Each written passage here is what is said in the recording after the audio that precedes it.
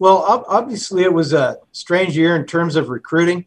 It was just different than anything we've ever encountered. We've been in a recruiting dead period since last March, which means we can't go off campus to evaluate or see kids, and our prospects can't come on to campus and see us. So that made it difficult. It's tough to get to, mostly because it's tough to get to know kids, probably impossible to get to know kids, especially guys that aren't local.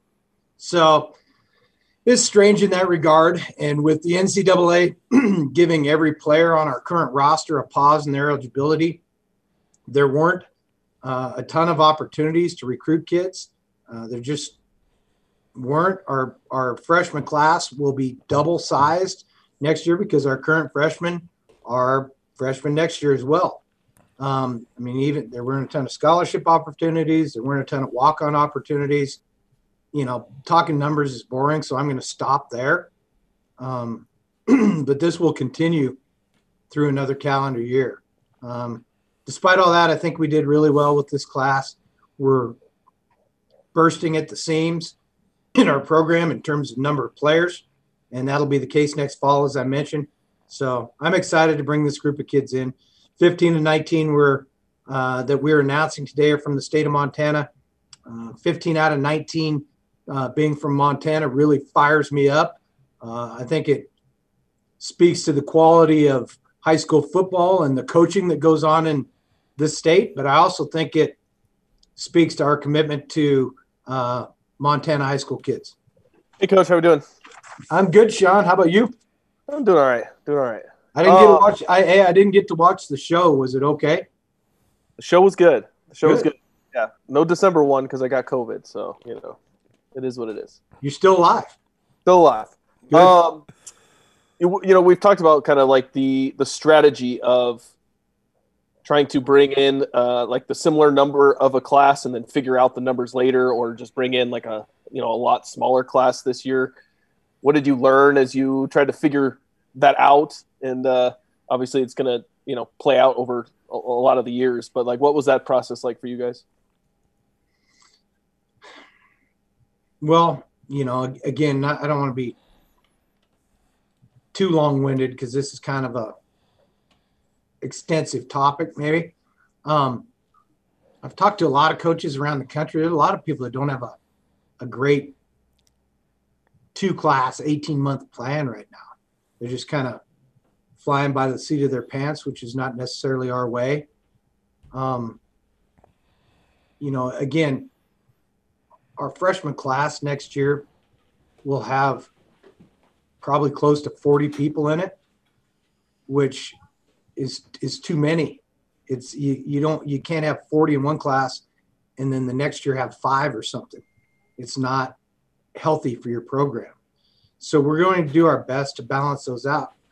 Our seniors next year don't count in our 85 number, but by saying that, they also don't go out the door in December, numbers wise.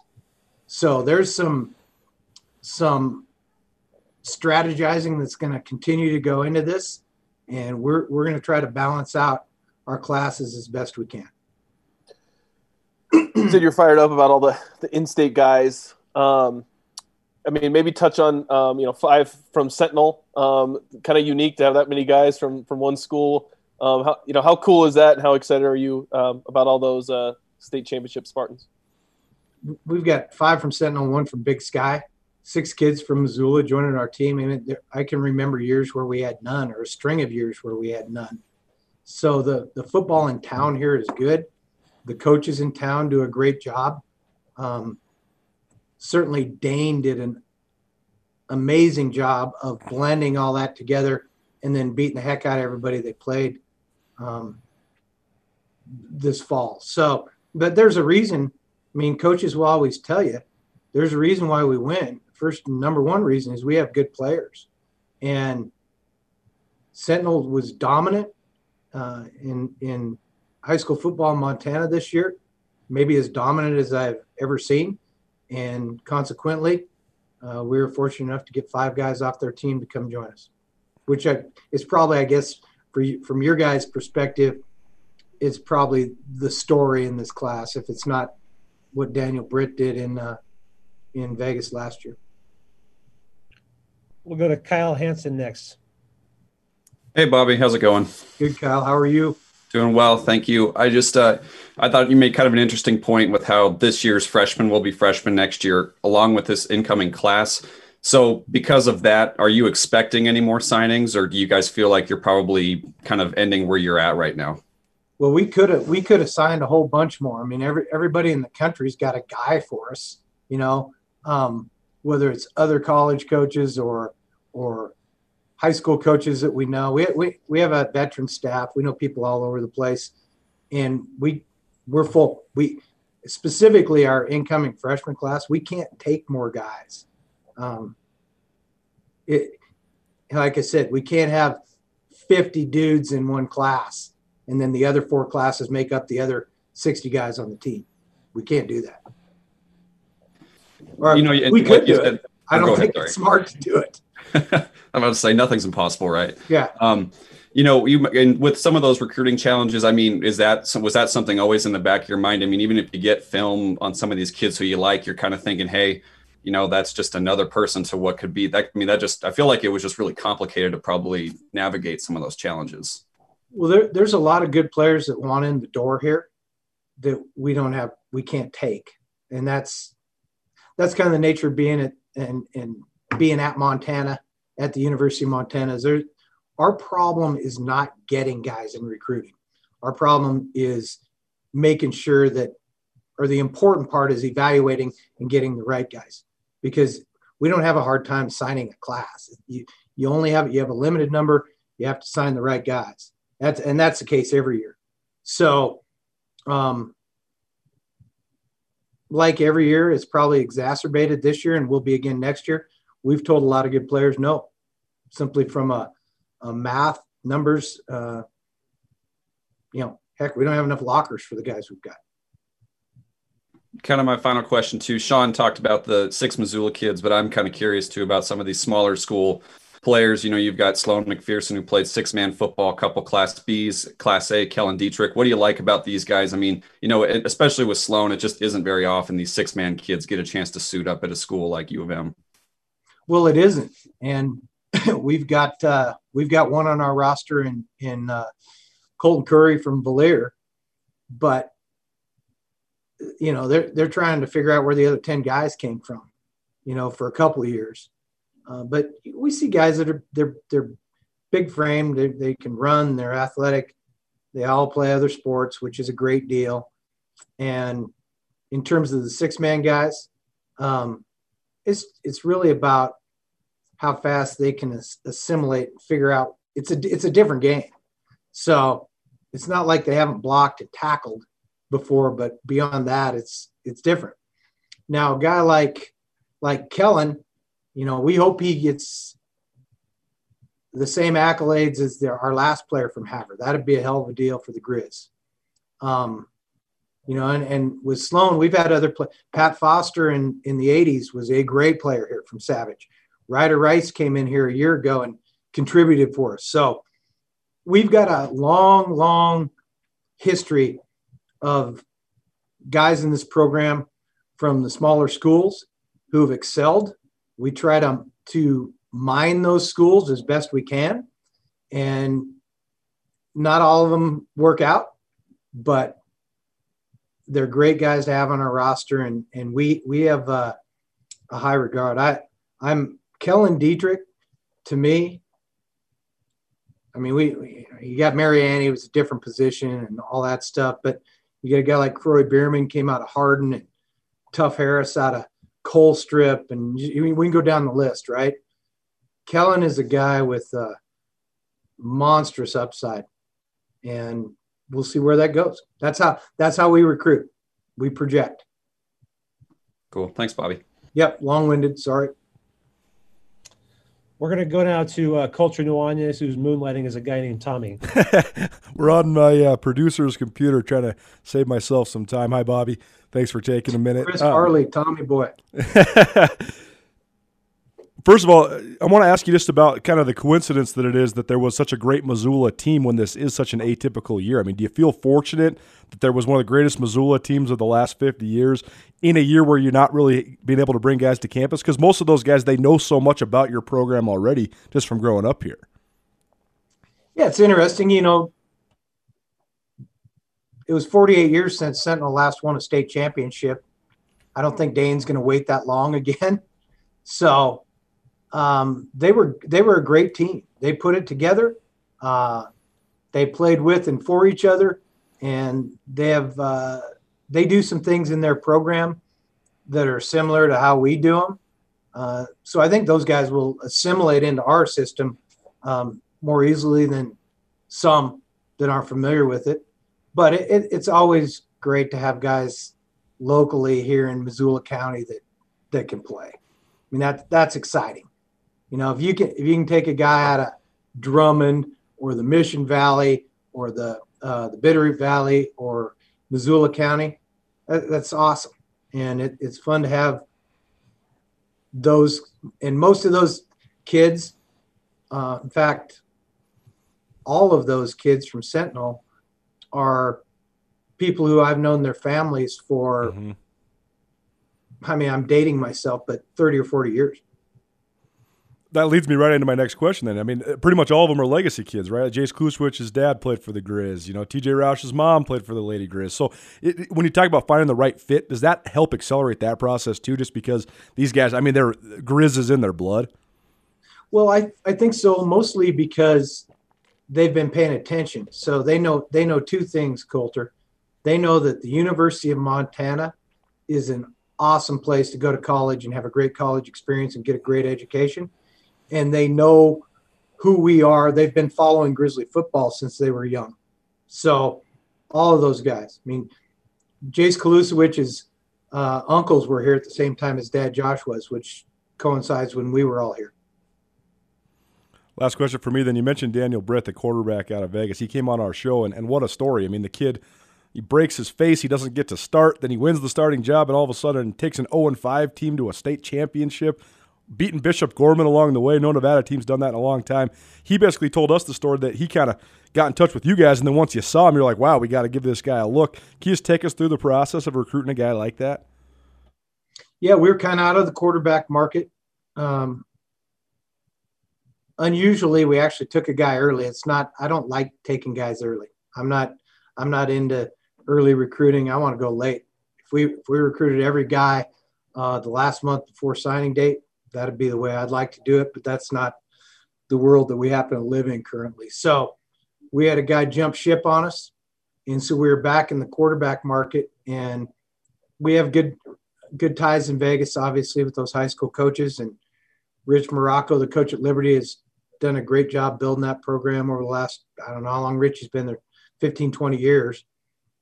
And so we started watching Daniel. And so Dan's a guy who, as you mentioned, broke his eye socket in a summer deal. And he couldn't play the first 5 games. I think it was 5. They went 0-5. And then he came back, and the 0-5 team won 10 straight, won the state championship, beat Gorman. I don't think a Nevada team had beaten Gorman in 12 or 15 years, something crazy.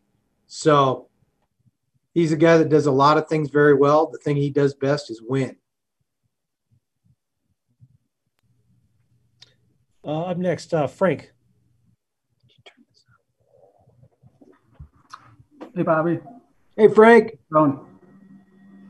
Hey, since you guys weren't able to have that in-person contact with recruits, how did you and your staff go about evaluating which players were appropriate to make offers to? Evaluate like who they are? Just whatever goes into evaluation for you guys of what makes someone who should receive an offer from Montana. Gotcha. Well, we have a 3-part evaluation. One is their football film, one is their academic history, and one is their character and personality. And we put a grade on all of those. The transcripts and the test scores in the football film, nothing changes. and those are where we start.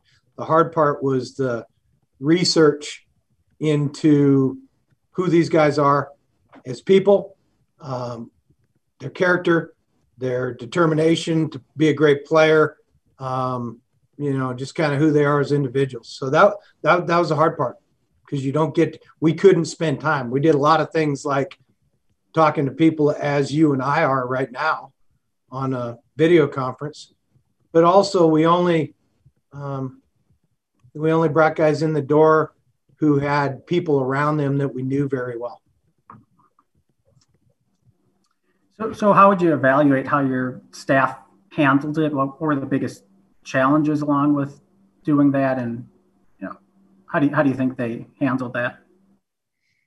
Well, I think they handled it great, or else there'd be another group of people on that sheet of paper you got in front of you.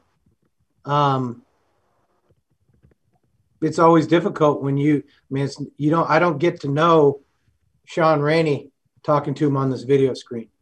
So we had to trust people that we know's opinion, it's a good way of doing things. Not on the film, on the character. And we don't trust anybody. Nobody's film evaluation gets trusted except our staff. Sean Rainey, you're up next.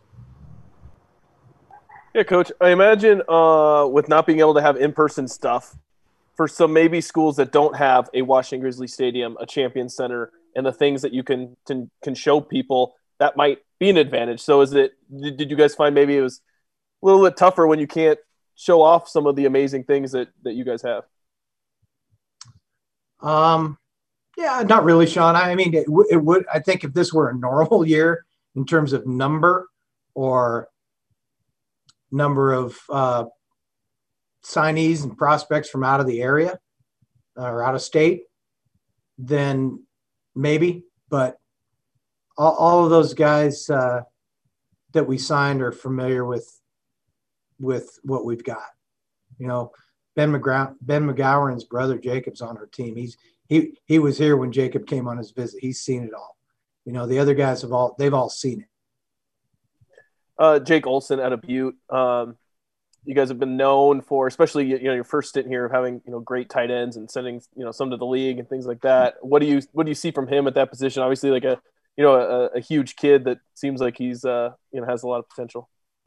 He does have a lot of potential. Jacob comes from a Grizzly family as well, and they're maroon and silver through and through over there. Love getting a Butte guy, just love it. But 6'7" hard to find, and you guys have seen him. And when you find a 6'7" guy, and he can run like Jacob can, you think there's hope. There's hope there for a guy to be a great player. And if you look around, just across football, the great players that play on the end of that line of scrimmage are, for the most part, taller guys. Last one for me. I think maybe in a normal class, you're worried about maybe more position groups and things like that. But with all the guys in the doubled up freshman class, were you really not as concerned as far as filling certain positions and kind of just go after kind of whoever you wanted? Yeah, I would probably contradict you just a bit on that. When you're signing a class, if you're doing things right in recruiting, year in, year out, as you get your system in place, you're signing freshmen across the board. If you're looking at a particular position to try to upgrade, you're probably looking for a transfer of some sort. Next question is for Frank.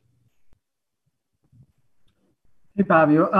What you'd mentioned with the extra year of eligibility for the seniors to come back, how far into the future do you see that impacting recruiting? Well, if the NCAA does it right 1 year.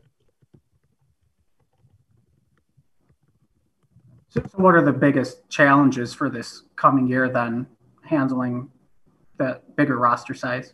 Well, I'll go back to what I said before. It depends on how many you sign today and then what you have available in next year's recruiting class. If you've got to be back, eventually we're going to have to be back to our number. I don't think they're permanently going to expand scholarship numbers. So I'm assuming in a year's time we have to be back to our scholarship allotment numbers. So you gotta have a plan for that. Okay.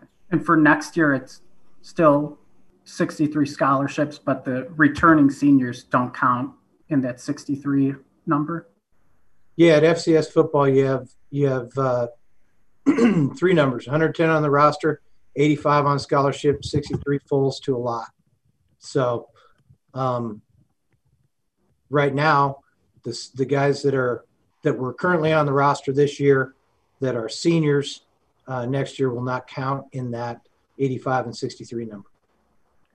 Do you have an outlook on how many seniors are expecting to return, or is there a date where you need to have that finalized going forward? Yeah, probably August 10th.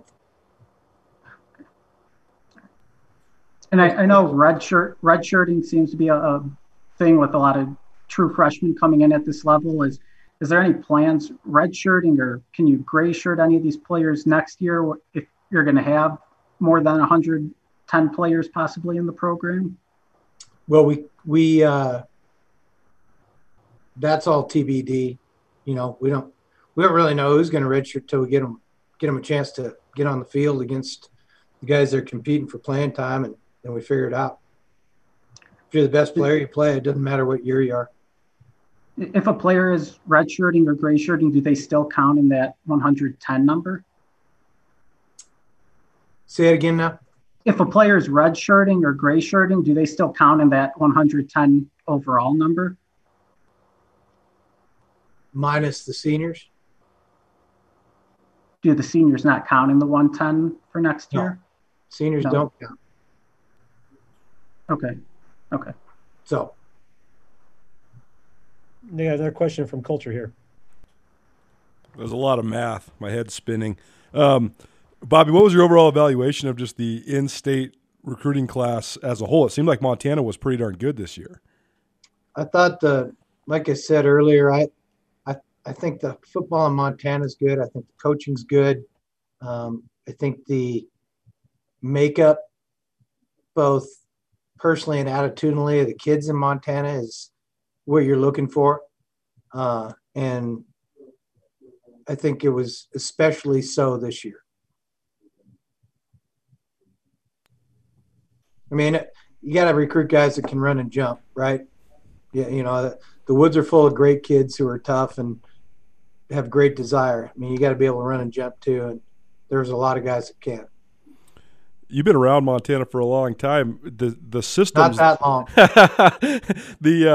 It's so interesting to me to watch the way that the high school football systems have changed, though. I mean, it feels like everybody's kind of into the modern era. A lot of teams running the spread and stuff. So how does that impact the development of in-state players? Yeah, I mean, there's a great variety of different, like all places, all pockets in the country, whether it's a state or a region or whatever. It's like San Diego back in the early 90s. 2/3 of the teams ran the wing T because it's what they did down there, right?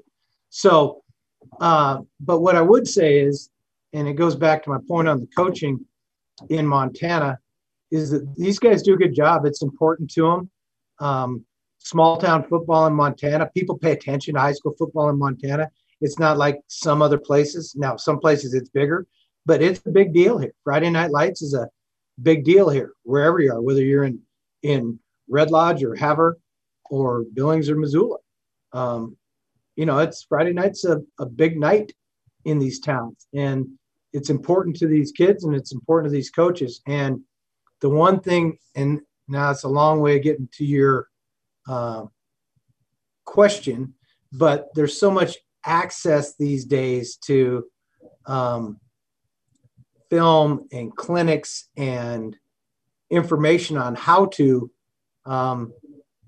it's easier to keep up. So to your point, I could have said, yeah, they are keeping up, but that's why. All right, Coach, while we have you here, Probably won't be able to get to talk to you again. Do you have a favorite Christmas present that you've ever received? Well, yeah, my wife gave me a couple of fly rods over the years. That's been pretty good. You have a favorite Christmas song? Silent Night. There we go. Thanks, Coach. Yep. Looks like we got one last one from Kyle too.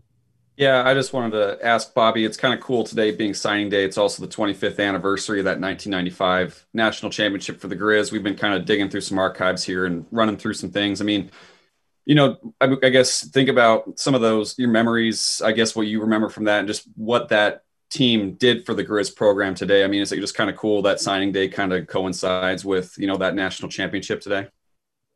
Yeah, you reminded me. I owe Dave Dickinson a call too, so I got to call him back. My phone's been busy.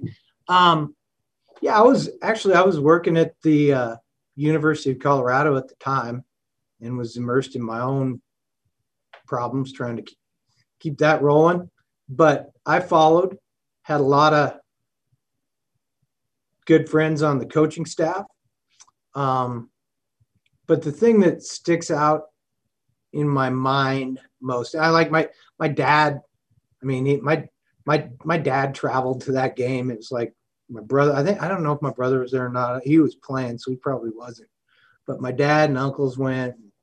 It was just neat. But the thing that sticks out most in my mind was when Coach Reed got it going here in the late 80s.